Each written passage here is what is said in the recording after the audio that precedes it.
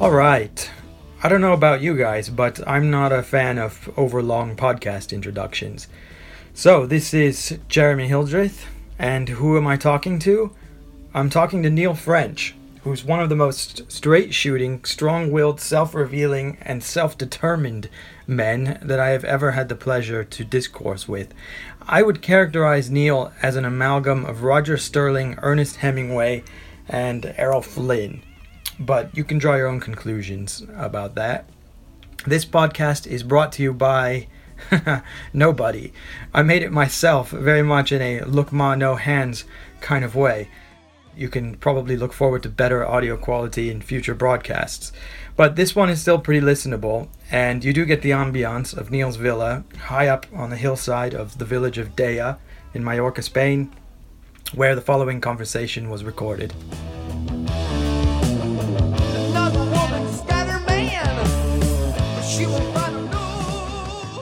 So, thank you for agreeing to be on my first podcast. It might be my last podcast, too. Well, in which case it'll be the best. Yes, but maybe... or it could be the beginning of something. I've been told many times I have a great face for radio. So yeah, you do have a terrific face for radio.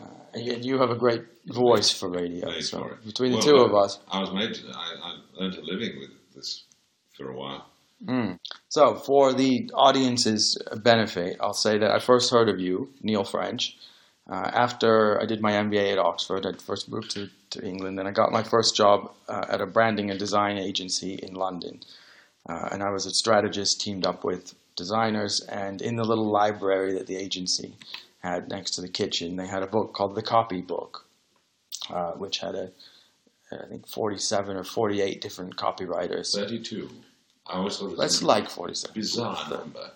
Why 32? Because that's out of 50. That's how many responded. Oh, is that right? No, I just made you that made that up. up as well. Yeah. Very good. I'm learning from you how to sound authoritative when you make so something impressed. up. So that chapter in the copybook had a big influence on me, and now. Changing the subject slightly, I mean, I tease people that I have a variegated history, not to be confused with a checkered past. I've had several careers up till now, but sir, I think you take the cake in terms of a career history. It may, if I can put it politely, verge on a checkered past. Well, yeah, we would verge. I worked at it being a checkered past. Christ, that was by design. Okay. How much more checkered do you want it? So I'll read briefly from the bio in the copybook. So Neil French, born 1944, expelled from minor public school at 16, rent collector, account executive, bouncer, waiter, singer, matador. We'll come back to that. Pornographer, rock band manager, which was Judas Priest. You managed Judas Priest in the 1970s. Lovely. How cool is that? Promoter, account executive again, and most famously of all, copywriter. You became a huge big shot in Asia in the 80s and 90s. You're credited with only slight exaggeration of kind of inventing advertising in Asia. And so on and so forth, all the way up to becoming worldwide creative director of Ogilvy, which doesn't seem like it could be topped, but then you became worldwide creative director for WPP, Wire and Plastic Products, the noble house that owns Ogilvy and Gray and Y&R and all of those. It's like being the Pope of. It's like being God's representative of creative direction on Earth. I mean, what is? Yeah, it's exactly like that. Sitting at Martin is God, which Martin thinks it is, which is fair. No, actually the Ogilvy job was much nicer than the WPP one. Ogilvy, I was actually fairly hands-on. I could go and talk to the bunny rabbits and suggest with a fist like this that they did it my way. And that was good. I never had the hiring and firing power, but I had as near to it as you can get, as long as I had the agreement of the other people in the company. And usually I could get that. So if I said, your creative director sucks, they'd say, yeah, but he's such a nice man. Yeah, I know. However, he's got to be changed. And then they'd say, all right. Someone said, doesn't have me that has to do the firing. Yeah, no, I'll do the firing, don't worry about it. And so we just upped the grade of the people. And then once you've done that, the work comes naturally. If you've got the right people, the work comes out. Mm. You know, garbage in, garbage out, and the reverse applies as well. Mm. So that was a lovely job. WPP was less lovely because the other agencies didn't have the same ethos, you see, that Ogilvy had. Ogilvy had an ethos. I don't know that it still has. But I wasn't as welcome as the flowers in spring every time I turned up at an office, to be honest. Nevertheless, there's a long way from Birmingham. Where you can't get far enough away from Birmingham. On that subject, there was another Brummie, Ozzy Osbourne, I mentioned the story to the other day, who said that someone asked him in an interview, Ozzy, if you hadn't become this rock star that you are, what would you be doing? And without a second's hesitation, Ozzy said, I'd be in jail. No, he didn't. He said, "Don't be in jail." Yeah, do it in Brummie for me. No, he just said, "Be in jail." In jail. That's Brummie. So if you hadn't risen to these heights in advertising, what do you think you'd have been doing? I've thought about this many times, obviously, and of all the other failures I've had, the one that wasn't actually a failure, I was forced out by firebombs in Soho.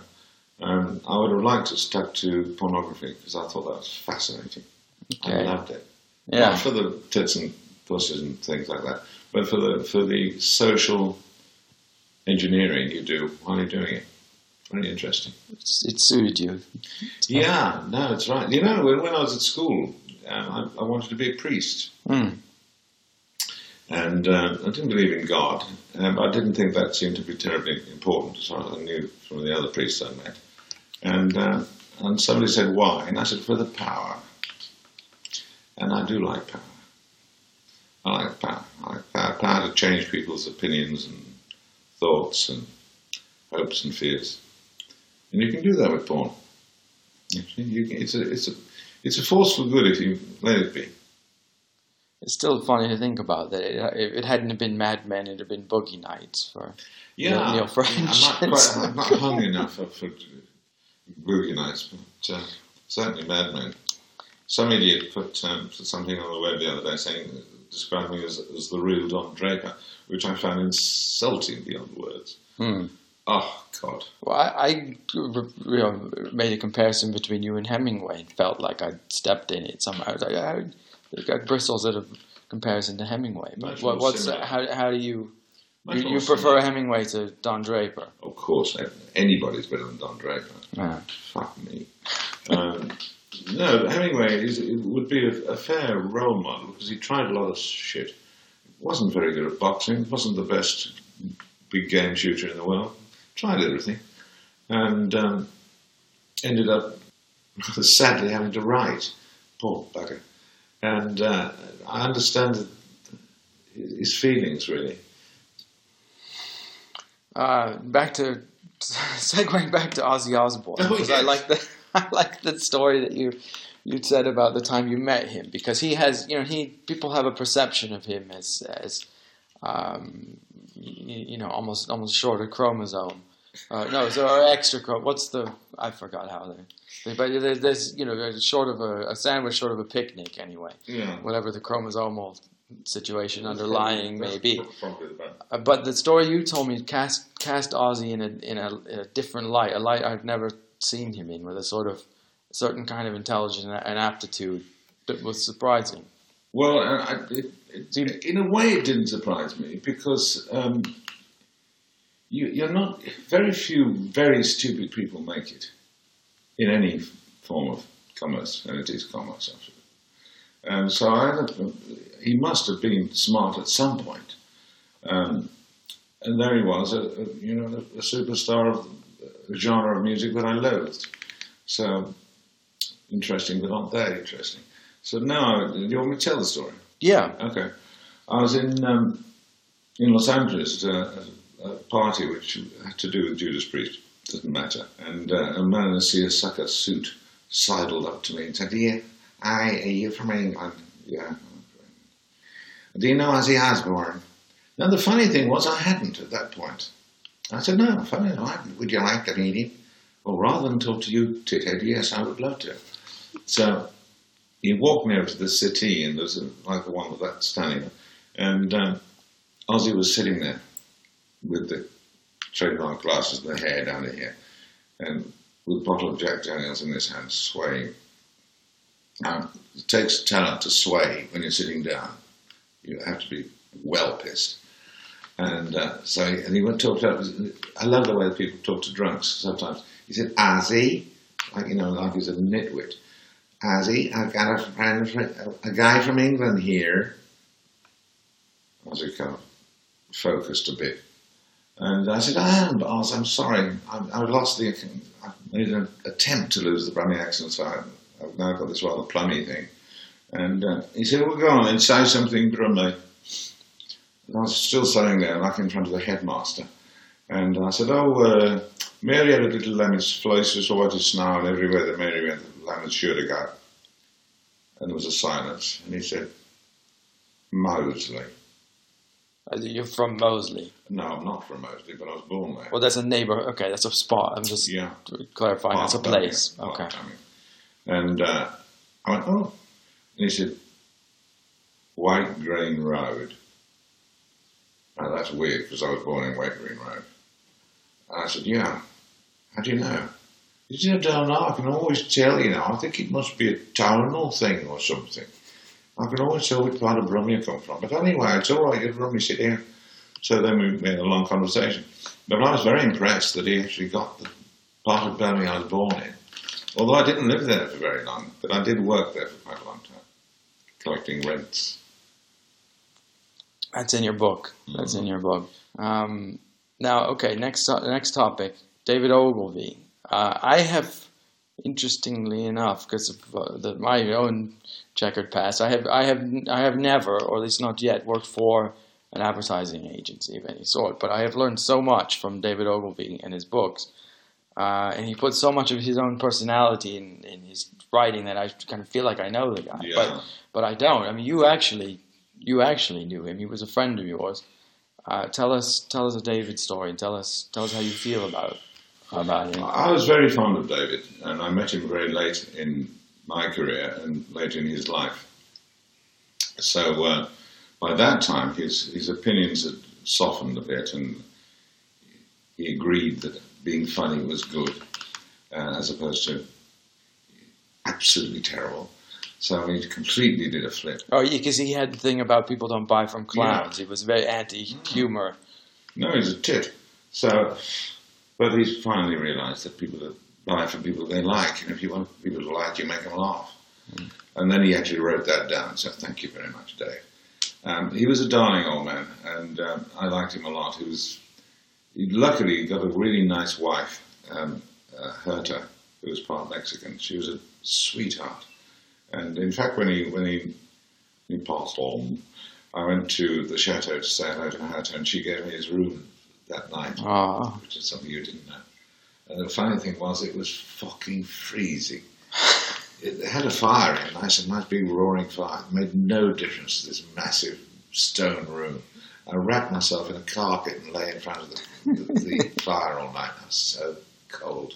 That story is not in the book, but your book, Sorry for the Lobsters, is full of those kinds of wonderful anecdotes, and the title, which is not self-evident, is fully explained in the course of the narrative. At some point, you get the hang, because everybody says why, and I said, well, you have to read the book. Yeah. I'm not telling you. No, David's great thing was, I wasn't there, but this is the story they tell. And I'd love to have been there, because David used to preside over dinner, and they used to send him posh clients, the top man from Ford, and he used to have dinners at his chateau. And truly enough, from one of the windows, you could just see the edge of his vineyard. And he was very proud of his wine for his vineyard.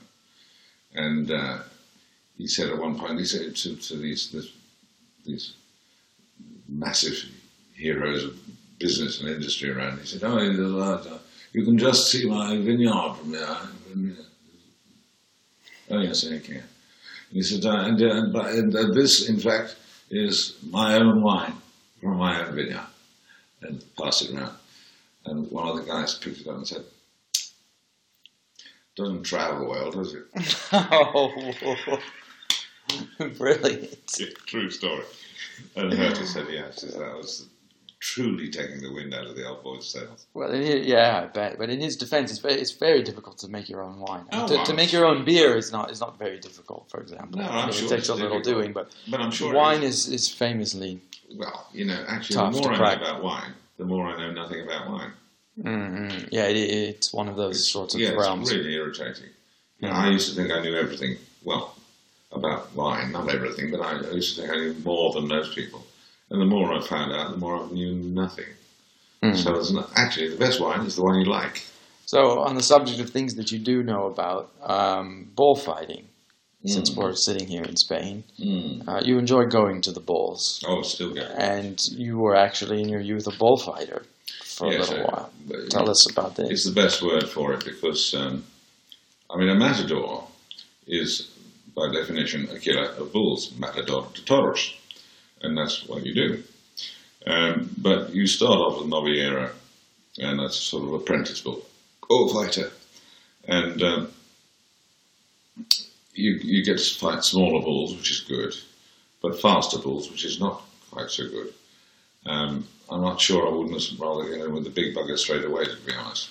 And but I had the benefit of being tall, so I could kill easily. And you learn to kill in a slaughterhouse. This is something I haven't told you. You can't just wander into somebody's field, start chopping his cows up. It's frowned on in society. So you go to the slaughterhouse, and have you ever been to slaughterhouse? No. Don't.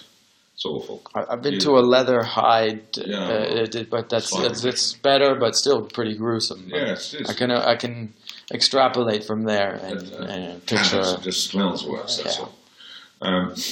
So they come down a chute, and there's a bloke with a stun gun, and he bang, and they go off and they get flayed and so on. So frequently not actually dead, which is ghastly.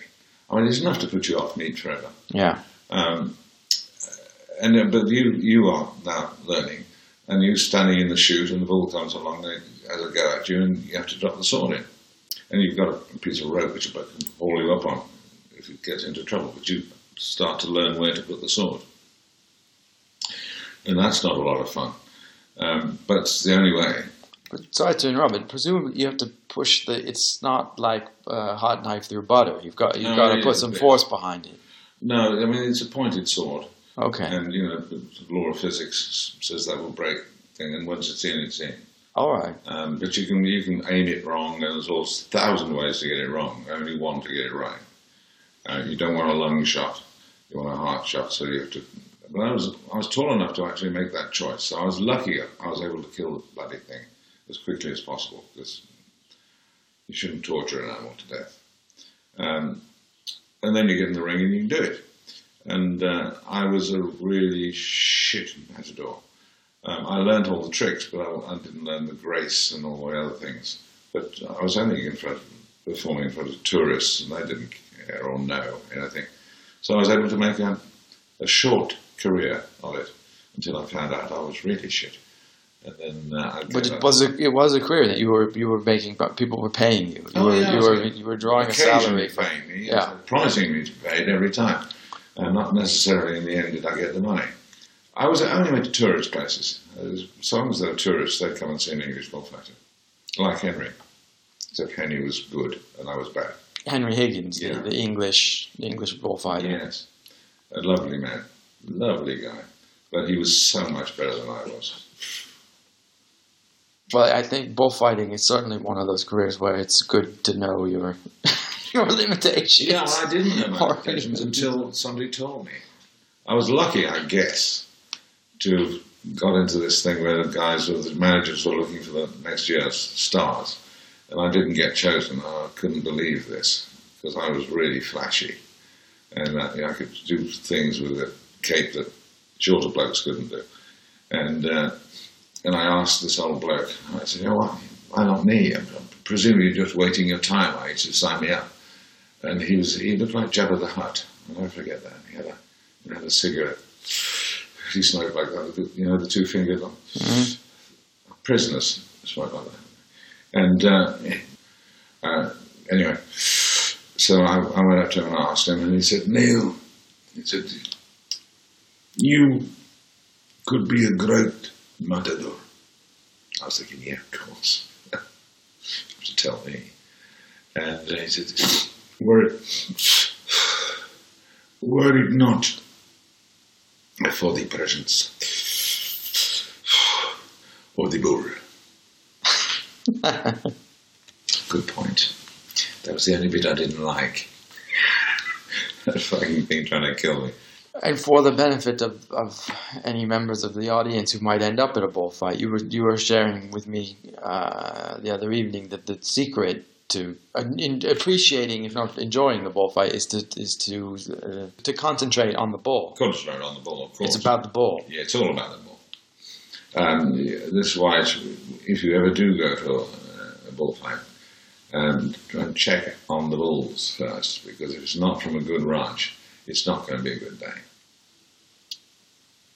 Okay, so different career moves, all of these things. I get the sense that the most satisfying and successful careers in general are the ones that happen by trial and error, and you kind of obliquely happen into the slot into something. I mean, some people know they have a calling from early days. I've always envied that. Yeah. But otherwise, it's to keep moving along until your skill set matches what the market wants and what they pay you for. And that's exactly right. From talking to you the last couple of days, I've gathered that your motivation throughout your career has pretty much been money and fun. And that you've done pretty well for yourself on both fronts. Yeah, both in reverse order, I have to say. You know, fun was most important, and money tends to follow if you're any good at it. It was a wonderful interview with Sir John Betjeman, who I like his work anyway, so it's peculiar, but it's good. And he was drifting in and out of lucidity, and he had, Parkinson's or something. And he wasn't a well boy. Towards the end, he was in a bath chair and being wheeled about. But he had moments of lucidity and moments of gabbling, which is fine, okay. And they said, at one point, they said, "So John, is there anything that you regret in your life?" And he very clearly said, "I wish I'd done more fucking." Simple as that. Apparently, it's one of the things on the deathbed that there was a nurse, hospice nurse, that wrote a monograph, not a book quite, but a monograph about what people, she had a lot of experience with people dying and what is their regret. Should have fooled around more. Well, I think that's probably true. Number one was, I wish I'd lived my own life. Like, I was trying to live someone else's idea of... Believe that. Yeah. Well, neither of those are going to be my last words. No, that's true. You avoided those. Can't think of anything else, but I can't think of any regrets, actually, that I wouldn't have just done again. One of Hitchens' lines was, "You have to choose your regrets." He gave some great interviews in his dying days. I don't know if you saw those. No, I saw him quite a lot, never consciously looking for it in his dying days. Another thing that you write in the copybook that resonated with me. You would write the ad the way it needed to be done, and then you would build the strategy around that. So effectively, what you're doing there to deconstruct it is intuiting, bringing a lot of powers to it, thoughtfulness, and also just a feel for it. Yes. All kinds of conscious and unconscious things, and then sort of reverse engineering. Okay, what have we done? It's more that. There, yeah. It's more reverse engineering. And also, if you can read the brief, if you write the end first because you know instinctively what to do, then read the brief again and think, actually, I can shoot more on this into that. That'll be all right. And just by a little bit of subtraction and addition, you can make it sound as though you started with that. You did the right thing and then found out how it could fit. That works. One of the great tricks, of course, is to find out what everybody else is doing. Yeah. Have a good look at it and say, well, that's what we're doing there. Our team, see all this? I'll do that. Anything looks like that, don't bring it. Start off like that. That's always a good trick. Put them all on the wall, put all the press ads on, all run, make a reel of all the compositions work. Play it, look at it, take it in, Some of it may be good, not much. Mostly not. And then look at all the press ads and all the posters and say, okay. So ask, don't look like any of those or that. Now, go to work. It's wonderful. It's attraction. As soon as you think, no, it's been done. There's always that thing where when you first sit down to work on something, you come up with the idea, you think, that's a good idea, and then you realize that's actually the first idea that anyone with half a brain would have come around to, and then you keep going. You're like, it's not terrible, but that's that's the obvious one. As soon as something becomes obvious, that's the one, and then you got to throw that out. That's right. Well, you've got to keep going. And frequently, I mean, as you've probably seen in that video I did, you work and work and work, and when you've got the perfect idea, absolutely perfect, throw it away. Throw it away. Start again, and see if you can do better. And 8 times out of 10 you can do better. And then you'll pick it up and go, actually, it was good, but it wasn't good enough. What I can do is take that out, move that. Yeah, now it's good. Yeah. But I don't think there's a trick to creativity. I think all it is being fresh. Fresh. Sure. David, I'm calling him David now, just for fun. Ogilvy said, has the line about creativity is just another word for the work he's got to do between now and Tuesday. Yeah. But that's a different... I understand that's his just point. Yeah. I understand his point. I mean, he was saying don't sit around and look at the wall. Whereas I would say, actually, sitting around and looking at the wall, David, is sometimes more creative than picking up a piece of paper and start to scribble. Yeah. But you must have known that. No, he was a great believer in hard work, and I understand that's Scottish. Okay. And but you know, he used to say, when you run your office, do you find people just sitting and looking out the window? Oh, the city airlines. He said, well, don't you just tell them to get on with it? I said, they are getting on. They are getting on with it. That is getting on with it. Mm-hmm. Which he was very anti. That's good. Yes. Was he really though? I mean, did he? I mean, in practice, in practice, he hated committees. Going to a meeting, yeah. Oh, who's going to make the decision? That was the great one. Did you hear that one? He went to a presentation once, and there was a room full of people, and they said, "Right, you have half an hour, Mr. Oakley." And he said, "At the end of the half hour, I shall ring a bell, and you must stop," said the client. And David said, "And who here is going to make the decision?" And the guy at the end said, "We all are." And he said, "Ring the bell." Not worth my time. In that copybook essay that so enamored me, you say, quote, "There's a school of thought that tells you to submerge your own personality and be the voice of the client. I can't do that. I'm always me, chatting away on behalf of the client. If I always sound like me, that's okay, because I am, and the public is nowhere near as gullible as they're made out to be." No, I totally believe that. I mean, some people can be the voice of the client. I'm just not that good at it. And so I'm the salesman.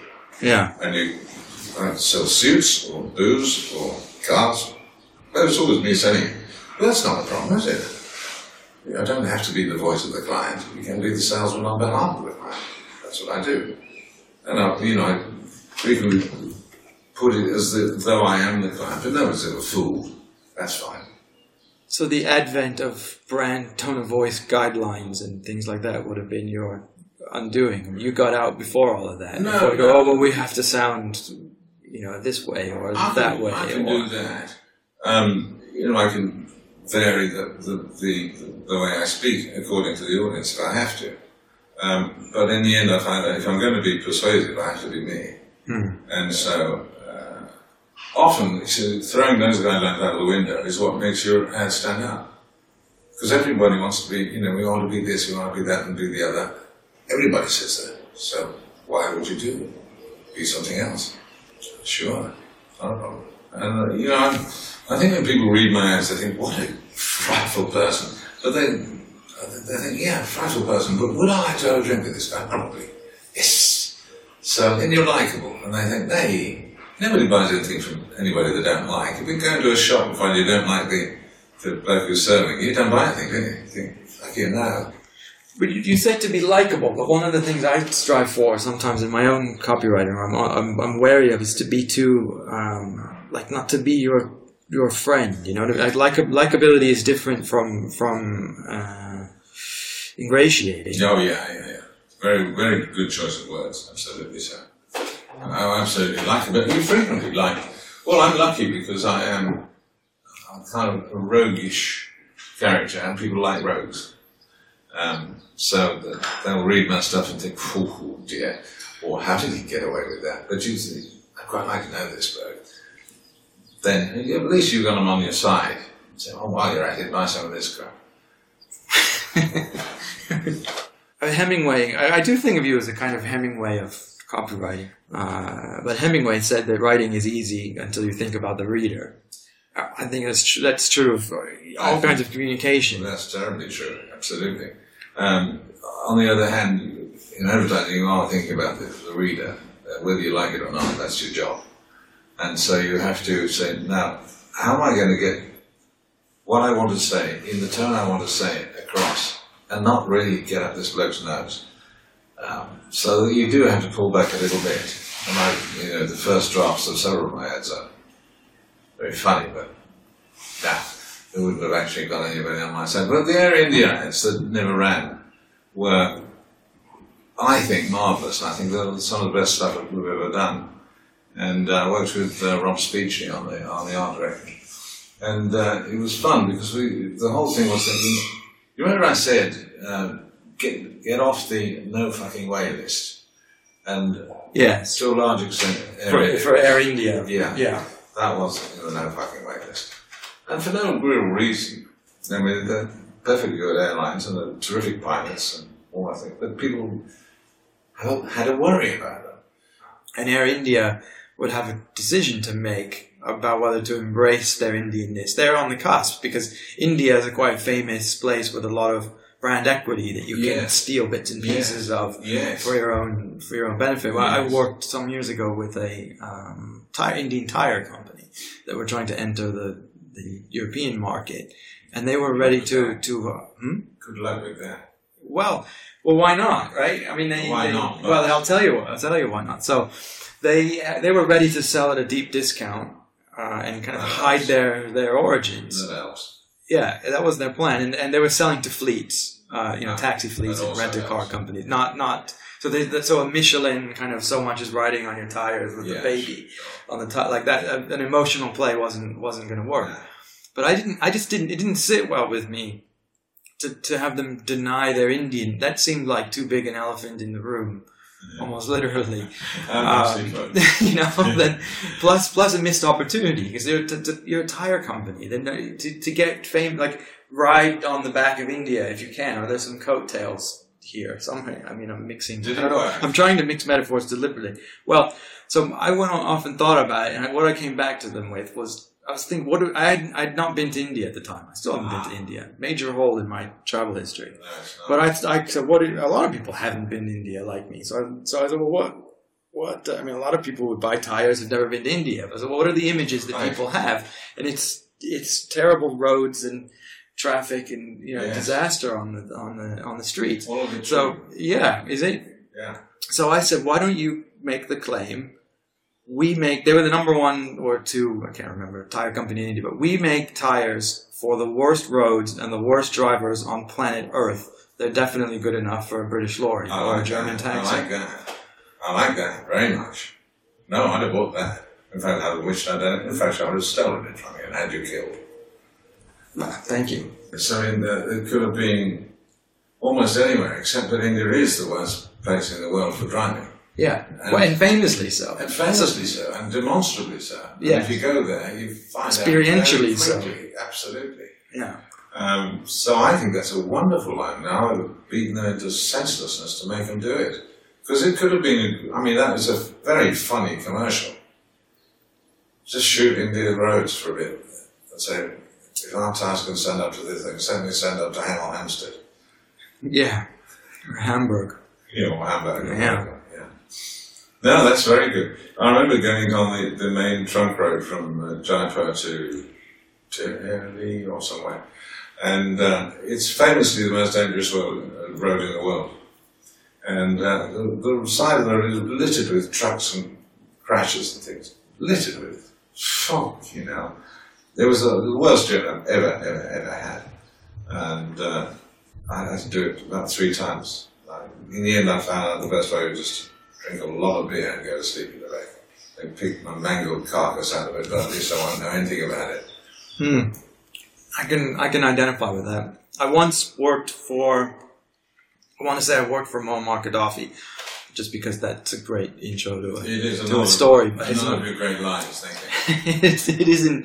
It doesn't quite have, as Henry Kissinger put it in a different context, the added benefit of being true.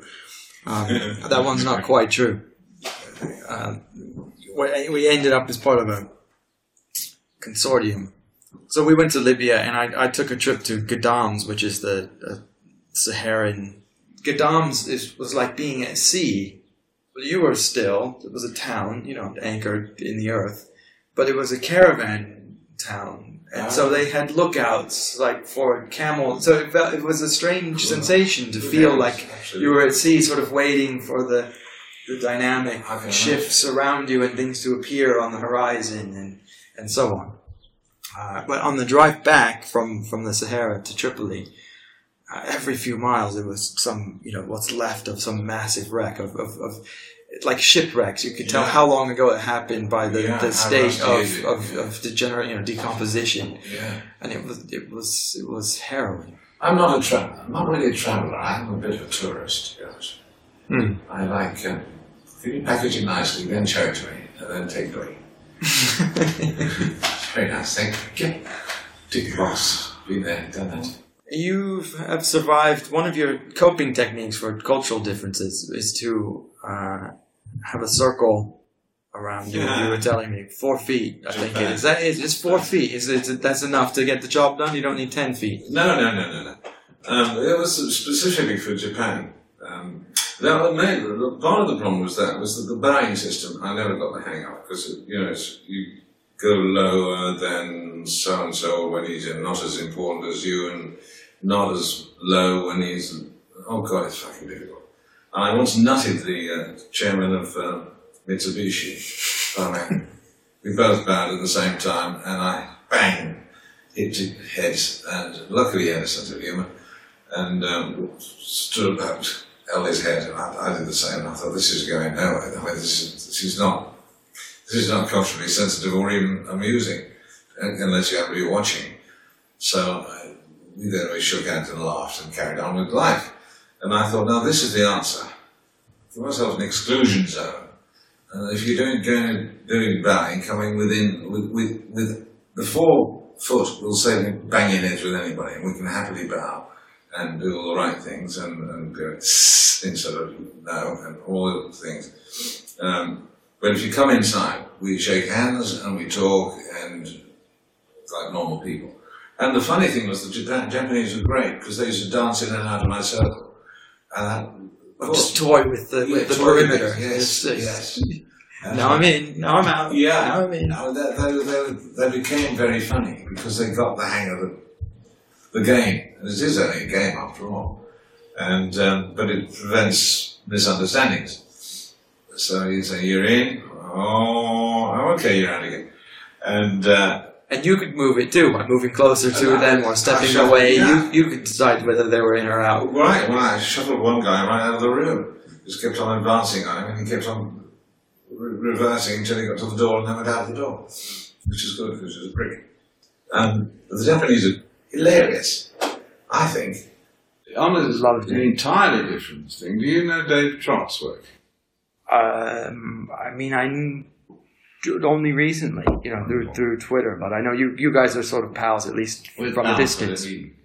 Yeah. I'm John the Baptist, he's Jesus. I mean, he's fucking good. Yeah, oh, okay. Whoa. That's up. And he gives the same speech everywhere he goes. Why makes not? The same points. Yeah. And it's all clearly right. Yeah. And he does it with an overhead projector. Yeah. I noticed this about you. You have this in common with Wally. Just completely bereft of jargon. Like you're like you can't use it. You could never. It's just impossible to think of Neil French saying, "I was trying to strategize this," like whatever. Like you just can't do it. It's plain speak all the way, absolutely, or nothing. No, it's jargon. It's disgraceful. And I always say, avoid cliches like the plague. Yeah. Well, I like the Jimmy Buffett book, which is cliches. It's a song called Cliches. Cliches, good ways to say what you mean and mean what you say. I think there's a role for cliches. He's great with language. I think he's terrific. I like Jimmy Buffett anyway. But what was that one just recently? It's 5 o'clock somewhere. Yeah. Excellent. If the phone doesn't ring, it's me. Those kind of, just they're genius wisecracks. Wonderful bloke. Last Mango in Paris. He has the whole. It's great. Death of an Unpopular Poet. Yeah. Super song. A lot of his stuff that isn't sort of super well known is very well thought. The weather is here. Wish you were beautiful. I don't know why there was something about that song that made me giggle. My first one, of course, was almost everybody's, Margaritaville, and I was driving in my car. It was a Porsche, I remember, in Birmingham. And there was a disc jockey called Nicky somebody, I can't remember, I knew him. And I was just driving along, and he had the late night program, and I was coming back from the club, and Margaritaville came on. I had to stop the car, listen to it. Yeah. Fucking hell. Turned the car, and did a U-turn, went back to BRMB radio, to the front door, said, "Can I talk to Nicky, please?" "Hello, Frenchie, what are you doing?" I said, I want the fucking record. He said, "You can't play it, it's on the playlist." I said, "But I want the record." He said, "Oh God, I'll do it to tape so you can have it." He gave me the little 45 that it was on. So that was the first time you'd heard it? Yeah. Wow. And I played it to a floppy disk by the time I finished. And then, of course, I looked up to him about it and then realised he was a thing. Well, it's funny. He's well nigh unknown in Britain. Yes. And he's I think the second or third wealthiest. Let's for argument's sake, let's call him the third wealthiest musician, musical entity on Earth after the estate of Michael Jackson and Paul McCartney. And Jimmy Buffett's like the third. I mean, it's mostly the hotels and the brand that he's built. Sure. But still, I mean, to have someone who's that huge be unknown to the entire population. He's a sort of cult. Is it? Yeah. Well, the country music. Occasionally, so I don't like black cabs for lots of reasons. But when I get in and I talk to the driver, as a matter of course, and I found a lot of black cab drivers for some reason like country music. There's a penchant for country music. Well, I do too. Yeah, because the storytelling. It's that and it's poetry. Yeah. And an argument I had with somebody the other day, and I said, "Have you ever listened to it? It's poetry, right? Yeah. And get better than that." Certainly applies to Jimmy Buffett, but the fact that it's rap or something else, it doesn't mean to say it's not all crap. An awful lot of it is, but who's that horrible little boy?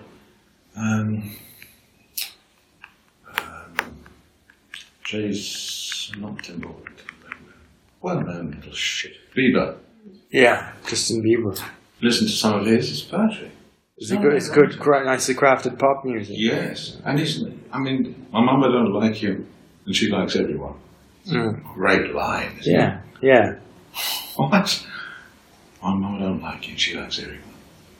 I remember. I grew up. So I was born in '74, and we used to go out to the Colorado River to water ski, and we would drive my stepdad's Mercury Cougar XR7 down the Pear Blossom Highway. You know that David Hockney. It kind of looks like that, which I call as a 6-year-old I called the roller coaster road because it kind of like that. And we they had an 8-track play, so we had the Eagles' greatest hits 1974 to 70 or whatever that one with that kind of prow of a ship looking eagle on it, blue. We had Fleetwood Mac rumors. We had quite a lot of Kenny Rogers, and some of that stuff is great. It still sticks in my head. The storytelling But why don't they tell stories and songs? Ruby, Don't Take Your Love to Town. I mean, that's a... Yeah, for instance. Or The Gambler. The Gambler, yeah. No window holding no... On a warm summer evening. Yeah. Train bound for nowhere. Yeah. Met up with a gambler. Yeah. I mean, I've got the picture already. And the economy of it. It's that's splendid. He's painted the picture with 3 lines. Yeah. Okay, now the rest is him and this bloke sitting there in a carriage. Kind of like this. And it's great. He dies, and it's got life, death, philosophy, everything in it. It's wonderful. I was sitting in Colombia, not sure what I was going to talk about. I never am. And sitting next to me was some Colombian lady and a Colombian gentleman, young man. And he was asking her, she was obviously the expert on English, and he was asking her how to write this business letter. And he said, should I say yours truly or yours faithfully at the end?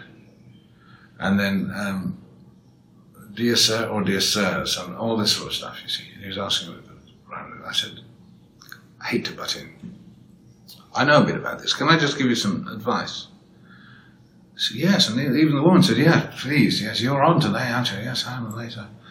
I said, when I get out of here and we've said hello, will you say goodbye and yours truly? Well, you'll probably say, ciao, see you later. Are you right there? There's no human being has ever said yours truly at the end of a conversation, unless they're taking the piss, which is still okay. And they never say dear sir, my dear sir, unless they're from colonial Englishmen, which is possible, but again taking the piss. So why don't you just write like you speak? And when you finish, say, that's it, I said all we're going to say, ciao. And he said, isn't that allowed? I said, there's nothing not allowed. All you require is to be read and understood and be left with a nice taste in your mouth. And so when I did my speech, I said, actually, this is wonderful. I did my speech, I told them the story, and I said, why don't you all start writing like you talk? With the ums and buts, and if you've got to stutter, put that in. It's okay. Suddenly means, oh, I know this is from the bloke with the stammer. Put it in, it's okay. Nobody minds. It's a sort of charm if you put stammer. That's funny. I said, now people are on your side. They know who they're talking to. It's a real human being. I said, try that. Don't go to copywriting conferences. Don't read books on it. Write down what you're going to say and then stop. And there's so many people came after and said, but it's not how it's done. I said, it is how it's done if it's done by me, and therefore it's good. So why don't you just try it? What have you got to lose? Never any copywriteries. Never. No job. Never any what? Copywriteries. Yeah. Which you can find everywhere. I mean, it's how copy is written. It's not by me, it ain't. Well, it normally ends up, I mean, the sad fact of reality is that computers come issued with Word on them, but not Illustrator. And everyone knows how to talk, so they think they know how to rewrite a headline.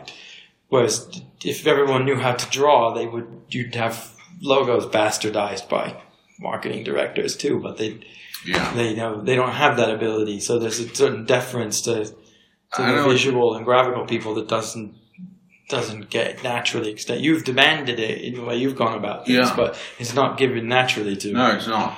But one of my tricks with clients was to when somebody said, I'm not sure about this copy, how good, and I'd reach in my pocket and take out a red biro. Help yourself. Whatever you write, will be in the end. Me? Yeah, you. Tell me what you don't like, put a line through it, and put what you like instead. You're the copywriter. Well, I was just going to mention that, yes. Oh, you noticed. That's always like that. But by all means, change it. Is that entirely fair, though? Because no, I guess it was effective. But I mean, they could be like, well, no, but there's still something. Because one of the things I have learned about clients, because I was a bit of an angry young man for too much longer than it served me, if it ever served me, and was kind of unnecessarily difficult, I think, unhelpfully to anyone at certain times. But one of the things I did figure out from clients, it also had to do with my own insecurity. I would fight for things that I shouldn't really have been fighting for, and with an intensity that wasn't called for. That's quite normal. So that I think I've healed from that. I have quite a different way of being with clients. But one thing that I did learn in that over a long period is that a lot of times the clients will say, no, it shouldn't be blue. It shouldn't be blue. Is not right. What they're wrong about that. It should be blue, but what they really meant, what they didn't have is that it shouldn't be a square. It should be a triangle. Yeah, so I'm with you. They were absolutely wrong, exactly, but they were right. They just. I'm totally with you. You know One of the things that the other thing I used to do, when people, depends how much I respected or didn't the person I'm saying to. And if, especially as a top client, saying, it's really good, Neil, I'm just really not quite happy with this. And I'd say, okay, explain me why. And of course, they never quite can. And I said, what you actually mean, John, is you hate the fucking thing, am I right? Yeah. And they go, actually, yes. Fine, I'll go away and do it again. Don't worry about it. Relax. See you tomorrow, the day after, when I've done it. I'll come back with something completely different. Not that makes you feel uncomfortable. It may make you feel very uncomfortable, but there'll be a good reason for it. Thanks. I just go on and then you would just go off and do it as over a new assignment. Yeah, just start over. Start again. There's more than one way to skin a cat. There's no one right answer to anything. Yeah. So yeah, sure. Well, you can have, unless you have the idea that you have to. This is the execution of the strategy. Like I think that's one of the flaws of the build the strategy and then do the thing. Yeah, it's quite approach is you end up really getting precious about all the bits. Expression. Yeah. Also because it is, how much work it's going to be to go do another one that maps back in some uselessly conceptual way to the strategy. But in your drawer, you've got 3 or 4 campaigns that you didn't show him. Yeah. You decided this one was the best. Yeah. It may well be, and I'll fight for a long time for that. But if in the end the guy who's actually paying is uncomfortable, I'd rather give him something else. And then he might say, actually, tell you the truth, Frenchie, the first one wasn't bad, was it? Yeah, no, that can happen. They can change their mind. Yeah, no, actually, come to think of it, because you made an effort. Yeah. This says the same thing, it's in a different way, because it never looked like the last one. So if one was copy heavy, the next one would be picture heavy. So, and then they'd say, actually, come to think of it, I quite like the other one. I said, well, why don't you just let it run and see what happens, eh? If it works, it'll work. If it doesn't work, you'll fire me or something. No, he wouldn't do that. Oh, he probably should, because I'm a professional. And then you'd have that conversation, and by then the ad was sold. It was just talking about aftershock. But the red pen job was for the people who were nigglers. If he's a niggler. Now, could this be a bit smaller? Yeah, could that be a bit bigger? Not really, because then you've just made that smaller so it would overbalance the look of the thing. Okay, well, and I'm not sure about that. I tell you what, you do it. And then whatever you write down on this, I promise I will print. Me, yeah, you. You're obviously an expert. Oh, so you do, there's a bit of an attitude that's coming out at that point. No, you're the fucking genius. You write the fucking thing. Yeah. But then he'd say, but I've got to show it to the marketing director. I said, no, but we'll show the marketing director your version, so at least it will go past you, won't it? What happens if he doesn't like it? Then I shall point out who did it. And it won't be me. Maybe they're just passing this. I would if I were you. Yeah. And you can say I have reservations, Mr. Marketing Director, but this is what they've given me. But at least it's got as far as him. And he can be a cunt instead of you. So, on that note, Neil, thank you so much for your hospitality the last couple of days and for sharing your stories with me and with so far my non-existent podcast audience. So, thank you very much, sir. It was a huge pleasure. I'm quite surprised you didn't ask me more rude questions. Well, we can do those now. Edgy. Let's go edgy now, while the tape still runs. Takes another drink or two. Things look better when she's through. And so that is exactly what we did. talking for quite a while about wine, women, and song. I think for a professional podcast, it's probably best if I leave the more ribald ones off, but I will add as a coda to this podcast one story about Neil and his womenfolk from his days in Thailand, which is quite representative and quite amusing. Here it is. I had a girlfriend once in Thailand, a lovely girl, and we had a house, and she lived in the house, I didn't. And one day we were out, and she said, and we were with a bunch of people, and she said, Kunil, you need a new mistress. Oh, that's very nice of you, but actually you'll do fine, thank you very much. And I said, why? She said, oh, old now, old. I said, really not that old, you're only about 30, Christ. She said, no, you need a mistress. Old and I'm falling to bits. And I said, oh, that's terrible. You know, really, Donny, you're a terrific looking girl. I mean, astounding. Oh, no, I'm tired now. So we find you a new mistress. I said, okay, if you say so. When? He said, oh, tomorrow we get a new mistress. I thought that seems rather precise, but still, if you like. And then I was drinking my coconut and thinking, then suddenly she said, oh no, mattress.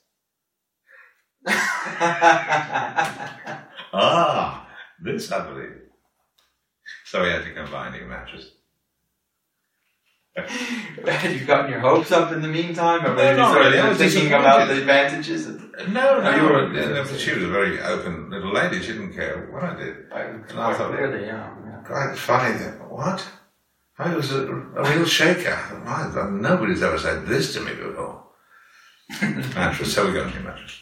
And there you are, ladies and gentlemen, Neil French. I hope you enjoyed that half as much as I did. And now we fade out to a little more Judas Priest, Victim of Changes. See you later.